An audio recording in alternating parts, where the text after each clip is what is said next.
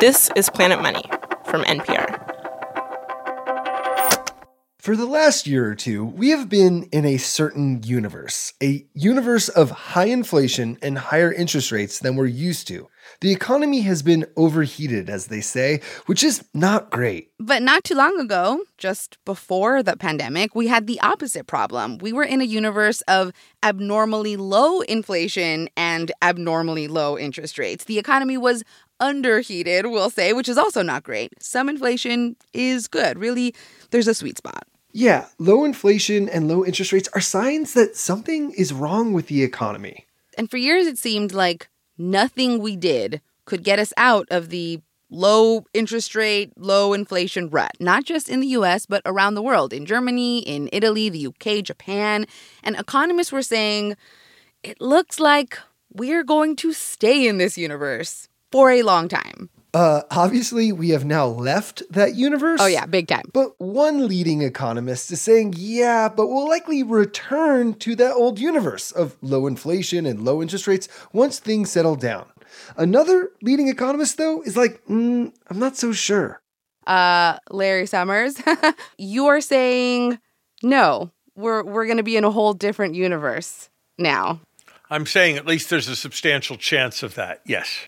So that you're leaning like the world we've known is probably not going to come back anytime soon. Sarah, the world we knew, I think, is unlikely to come back. Yes. Hello and welcome to Planet Money. I'm Greg Rosalsky. And I'm Sarah Gonzalez. So will interest rates come back down, or are we destined to stay in the universe we are in now of high interest rates? Like, if you're trying to buy a home, should you wait or should you buy now? The decision you make might come down to which economic theory you believe in. Today on the show, it's a bromance of the mind, if you will. And a sort of falling out over the future of the economy.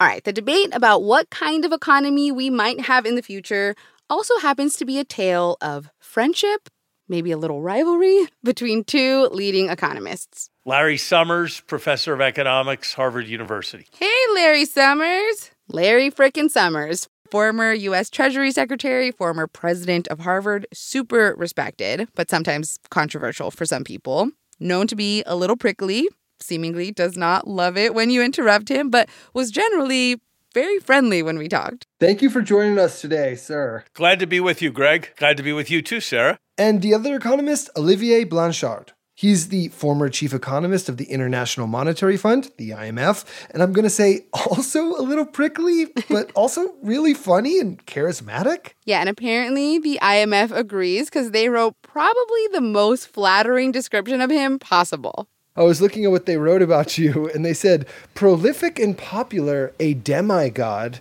half economist, half artist. Yeah, I think the demigod is ambiguous. Yeah, no, I would like it to go all the way. I mean, I just... Just God. Olivier met Larry at a discoteca. They were both dancing to Staying Alive. And oh, no, that's absolutely not how they met. They met at Harvard in 1977. He was actually my teaching assistant. Oh, wow. He was a different kind of teaching assistant. I think he knew as much as I did or more. But he has always been very nice with me. And in the years since then, Olivier and Larry have become like real buddies, like best friends. What do you guys do together out of curiosity? You golf, or what do you do? He golfs. He's actually a surprisingly good athlete, despite appearances. So, you look like a good athlete, sir. I would say. Exactly. I look the part. The difference is that he plays the part. He's actually a very good tennis player, and he has this way of not moving on the court, but always being where the ball is, which makes me very unhappy. Okay, can we get serious and let's start discussing. Let's start. Okay, so let's start. Let's get in our time machines for a second. All right, to understand what kind of economic universe we might be in the future, we really have to go back to the past, to November of 2013. It's on the heels of the financial crisis. There's this big economic conference. The theme is crisis. the actual theme. And all the bigwigs are there. Ben Bernanke, Paul Krugman, Christina Romer, and obviously Larry Summers and Olivier Blanchard. Now, we were technically in the recovery period after the crisis, but the recovery was pretty pathetic. Economic growth was slow, and millions of Americans were still out of work, and economists were struggling to explain why this was happening. Enter Larry Summers. I am very glad for the opportunity to be here. He gives this big speech to all these fancy economists, and he uses this phrase, these two words, that changes absolutely everything, at least for some economists. I wonder if a set of older ideas that went under the phrase secular stagnation are not profoundly important. Secular stagnation. Now, secular here does not mean secular in the non-religious way. It just means long-term. It's the much less common definition of secular in the dictionary. And stagnation, well, I mean stagnant, right? Not moving, not growing. So secular stagnation really just means long-term economic sluggishness. The term was first coined in the 1930s during the Great Depression, when the economy was stuck in this rut of low growth. We weren't building things and unemployment was high. And no matter what anyone did, it seemed like the economy just couldn't get out of this rut. And in 2013, Larry Summers was saying, I hate to break it to everyone, but I think we have entered that rut of slow growth again. Larry said we were again in a period of secular stagnation. Olivier Blanchard was there watching his buddy Larry say this. And Olivier and a lot of economists actually were like, I knew something was up with the economy, but I couldn't quite put my finger on it. I started realizing that interest rates were very low and had steadily declined for a long time. But I didn't put a name on it. The person who put a name on it was Larry. And, names are important. You end up being remembered for some of the names you introduced. It crystallizes something that is happening. After this, Olivier kind of joined Larry. They became sort of an intellectual dynamic duo on secular stagnation, doing research together, writing papers, hosting conferences about how major this new thinking could be for the economic world. Because secular stagnation is more than just an annoying way of saying slow growth. This is how Larry Summers describes it. Secular stagnation, more savings than investment, higher unemployment. More deflationary tendency than inflationary, and very low interest rates and very slow growth. Yeah, there are a lot. But if you ask Larry Summers what the simplest definition is, he will say it is when there's an imbalance between two fundamental parts of the economy, between savings and investment, and how that leads to abnormally low interest rates. Now, interest rates are just the price of borrowing money. Borrowers usually want to borrow money so they can invest in something, like starting a new business or expanding an existing one. And lenders, who are usually banks, take our savings, think the money we have in our savings accounts, and lend it out. This is what is called the market for borrowing. And after the financial crisis, something really weird was going on in this market. The price of borrowing, the interest rate, was super low. And still, no one was borrowing. And it was a difficult period for the overall economy. Because you know what happens when no one's really borrowing? No one's really investing. People weren't starting new businesses or building new factories, which means they're also hiring fewer people to make things and sell things, right? This is not good for jobs. Yeah, in periods of secular stagnation, we are investing less. This is a huge part of secular stagnation, low investment. And we really started to feel this right after the financial crisis. And sure, you could say investment was just low during this time because we already had a lot of what we needed, right? We already have plumbing systems and electrical grids and buildings and cubicles and machines and all that kind of stuff. So you don't really need as much investment when you already have a lot of the things that you need. But also, when you do need to invest, Larry says it's just a lot cheaper now because of technology. My $600 cell phone has more computing power than a $50 million supercomputer did 25 years ago. So even if somebody wants to buy the same amount of computing power as before, they're going to absorb a lot less savings in the process of doing it. Yeah, savings. So while secular stagnation was a world that lacked investment, it was also a world where people had a lot of savings, especially older people like baby boomers. When people are expecting to age, they save more. Yeah, when people are expecting to retire soonish, many of them save money so they could, one day play golf or go on a cruise or whatever. And Larry says globally people were getting richer and they were getting older. They were expecting to retire and so they were saving more. It was a world where there was basically a huge volume of people who wanted to save. And when you have a glut of people saving, and remember, not a lot of people investing, Larry says that is what caused interest rates to fall. Because everyone was like, don't you want to borrow my money and invest in new things? And all these other people were like, no, I'm good, thanks. That's right. Not a large volume of people who wanted to put that savings to work. And therefore, the savings flowed into existing assets. Meaning they turned to buying more houses. That's right. They bought more houses. They bought more existing stocks. But Larry says when all the savings are going into homes and stocks, it was causing bubbles and financial instability. And importantly, it was not getting invested in new businesses and new factories that actually grow the economy and create jobs.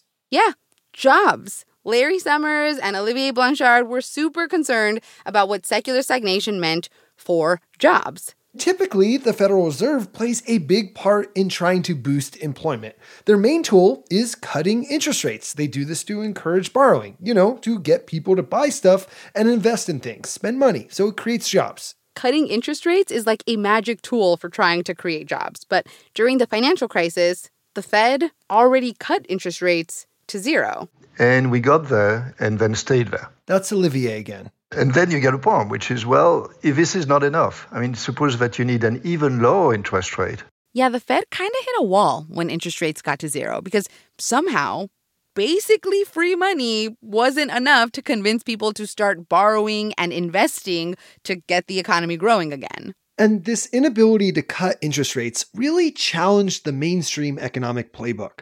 So Olivier and Larry started advocating for a new playbook, one that they thought could actually fight the problems caused by secular stagnation. And the main thing they suggested was a pretty big departure from mainstream economics, that governments should start aggressively borrowing and spending. So you can see that conceptually you're moving from one world to another world. And the world was not ready for this. Countries, some politicians were like, no. We do not borrow, please. We don't want more government intervention, more debt. Larry and Olivier would spend a decade being like, okay, well, that's why you're in this rut of long-term sluggishness. You got to spend money to get out of it, to get out of secular stagnation. And for a while, it seemed like this secular stagnation bromance between Larry and Olivier would just go on forever, bouncing ideas off of each other, laughing, frolicking, rethinking bedrock economic ideas. But then, in January of this year, Larry Summers announced in a big public way that he was taking a break from secular stagnation. It just wasn't for him anymore. Wow. Do you remember where you were when you first learned he was no longer on the secular stagnation train? And how did that feel? Like total betrayal. No. No. Oh, this is getting juicy. This is the stuff that people want to hear. After the break, a major blow to this legendary friendship. Will it survive?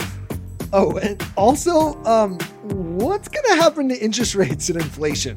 Are we going to stay in this universe we're in now where everything is expensive? Or is there hope that prices will come down soon?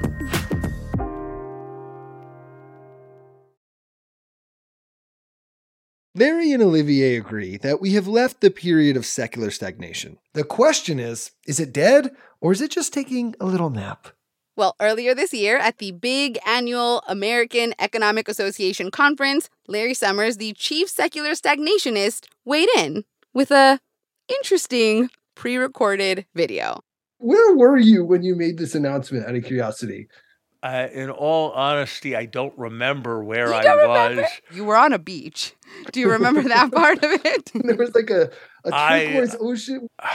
Larry suspects he was in Jamaica because that's where he says his family typically vacations. And he kind of got roasted online about this video. It looked a little bit out of touch to some people, but it was apparently not his call to film there. If I were more sensitive to appearances, I probably would have insisted myself in denying you this bit of humor by filming it in a more neutral kind of hotel room. From the beach, palm trees ever so slightly swaying in the background, Larry Summers sort of beams in. I'm sorry not to be at the meetings in person this year. And he makes his big announcement. My guess is that we will not return to an era of secular stagnation. That's right, Larry says. Secular stagnation is probably dead. So you're leaning no. Interest rates will probably not go down for a while? I'm leaning, but it's a pretty tentative kind of lean. Yes, that's right. I think it's possible that we're going to be in a world of higher interest rates and possibly more inflationary pressure. Yeah, higher inflation, higher interest rates, higher mortgage rates for a while, probably. Do you recognize what's going on here? But what about Olivier? Larry is flirting with a different economic theory just out there in front of everyone. Take us into that dynamic. Like, is it awkward? Has he called you? Has he been like, what the heck, Larry? Olivier and I are good friends, and I think we both have a pretty good understanding of each other's arguments. All right. Here's why Larry Summers thinks secular stagnation is probably not coming back. He sees what's happened in the past few years as very similar to what's happened in the past, in the 1930s, when we were in the original secular stagnation rut. It took something really big to get out of that rut. World War II.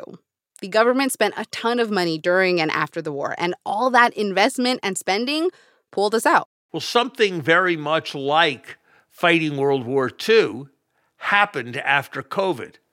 The government injected over 2 years more than $5 trillion in fiscal stimulus. Yeah, both the Trump administration and the Biden administration spent a ton. And Larry and Olivier say that spending did get us out of the rut. But they say it's probably also what caused inflation and the higher interest rates. They think we overdid it on spending. Now, some economists say, come on, that's not what caused inflation. Even if it did, that government spending happened a long time ago at this point. It's mostly working its way through the economy already and won't even really matter soon. But Larry says, oh, no. The spending period is not over. Larry says we're in for even more investment and spending going forward, which could keep interest rates and maybe inflation high, because Larry thinks we're going to be investing in a lot of new green technology. We're going to be replacing many power plants, paying for retrofitting. We're going to be making large-scale investments in batteries. So the green transition will operate in the direction of increasing investment. Also, since Russia invaded Ukraine, Larry is expecting more investment in the military. Like, we used to think we could fight wars just with like drones or whatever, but maybe we still need tanks after all. Lastly, Larry says our demographics are changing. Remember before when Larry said that baby boomers were preparing to retire and so they were saving a lot, and that this glut of savings was a big part of why interest rates were abnormally low? Well, many of those people have retired now. And apparently, once you do retire, you spend your savings. Once people have aged and they're retiring, then they draw down their savings and spend. And so I think we're making a transition from more saving because of aging to less saving because aging has happened. So it's kind of like a double-edged sword, the aging one. The aging one is, yes. And all these things, Larry says, higher investment in green technology and in the military and lower savings because retirees are spending could mean higher interest rates going forward. But his buddy Olivier is like, I'm not so sure, Larry. I think we will indeed be going back to a period of secular stagnation. You wrote recently, disagreeing about secular stagnation with the first macroeconomist to identify it rightly as a contemporary phenomenon is something one should do very carefully, yet I must. Ooh! Yeah, those are fighting words. No, I mean, discussions with Larry are just incredible fun intellectually, but very tough. He will always start by saying, I have 3 things to say, 1, 2, 3, 4, 5, 6, 7. But we have long discussions. And on this topic, I think it's really a question of probabilities. First, Olivier has less faith that we will actually invest a lot in green technology. He definitely thinks we should, to fight climate change. He's just not sure it's actually going to happen. I'm a bit less optimistic about green investment. I suspect we'll do some, but maybe not a lot. Also, on the aging thing, Olivier's like, come on, people are going to continue living longer. So if anything, they'll be saving for more years of retirement because they're living longer. So on the age saving thing, Olivier thinks there will still be a too much savings issue. Bottom line, Olivier doesn't think high interest rates are here to stay. He actually just published a new book called Fiscal Policy Under Low Interest Rates. So yeah, he's clearly in the low interest rate camp. People tend to extrapolate and say, well, we have high rates, we're going to have high rates in the future. Secular stagnation is dead, right? No, it's taking a rest. Yeah. Olivier thinks secular stagnation is going to wake up somewhat soon. Maybe a little cranky because, secular stagnation is kind of a fussy baby. To be clear, both Olivier and Larry agree that going back to an economy of secular stagnation would not be great. And also that staying in the economy we have now would also not be great. I think what we want to be seeking is a happy medium. We don't want to be in a situation of secular stagnation. We also don't want to be in a situation of an unsustainable and overheated economy. Yeah, they're on the same page there. It's just that Olivier thinks we cannot ignore the huge forces that kept us in secular stagnation for so long. I think that you cannot dismiss what had happened for 40 years before COVID, and that there were deep forces at work. And there is no reason whatsoever to think that automatically they are gone. The other thing that I feel very strongly is that this inflation episode is an inflation episode, not a permanent thing which will change things forever. We've gone through many episodes before, they come, they go. All right, so some of you may have picked a side already in this epic secular stagnation divorce, and you might be curious what it means for you. If you believe Larry, here's what that could mean for your 401k, your retirement, basically the stock market. That would tend to lead you to expect that this would be a less happy period ahead for the stock market. Sell. Just kidding. Of course, there can be no certainty. So that's stocks in Larry's universe. What about homes? Should you just suck it up and buy now when mortgage rates are pretty high? Or should you wait because they might come down soon? Yeah, should I buy a house now, Larry? Should I buy a house? If you love the house, you probably should.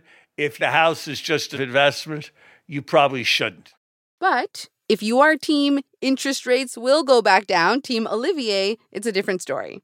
Should I buy a home? I see. That's the reason we have this interview. You want to know what the mortgage rate will be next year. Yes. Okay. I think that mortgage rates will come down substantially.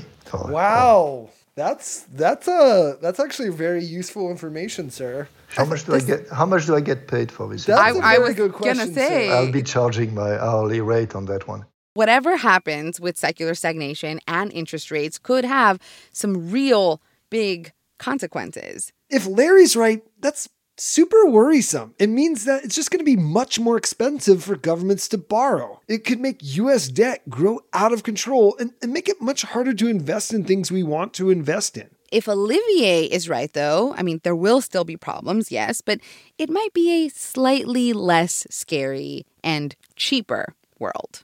If I'm right, I will be seen not as a demigod, but 3/4 or more. It's just the guy who actually had it right? Like you're going to be a full god at that point. Humility is really of the essence in that case, right? Yeah. No, you exhibit it brilliantly. We are happy to report that despite this epic change of heart, the bromance is still going strong. They are not playing tennis together anymore, but Olivier says it's not any indication of lack of friendship. It's more that they live 3,000 miles apart. Really, Olivier says, it's always been more of a intellectual friendship anyway. Today's show was produced by Willa Rubin with help from Emma Peasley. It was engineered by Maggie Luthar. It was fact-checked by Sierra Juarez and edited by Jess Jang. Special thanks to Josephine J. McAuliffe. I'm Sarah Gonzalez. And I'm Greg Rosofsky. This is NPR. Thanks for listening.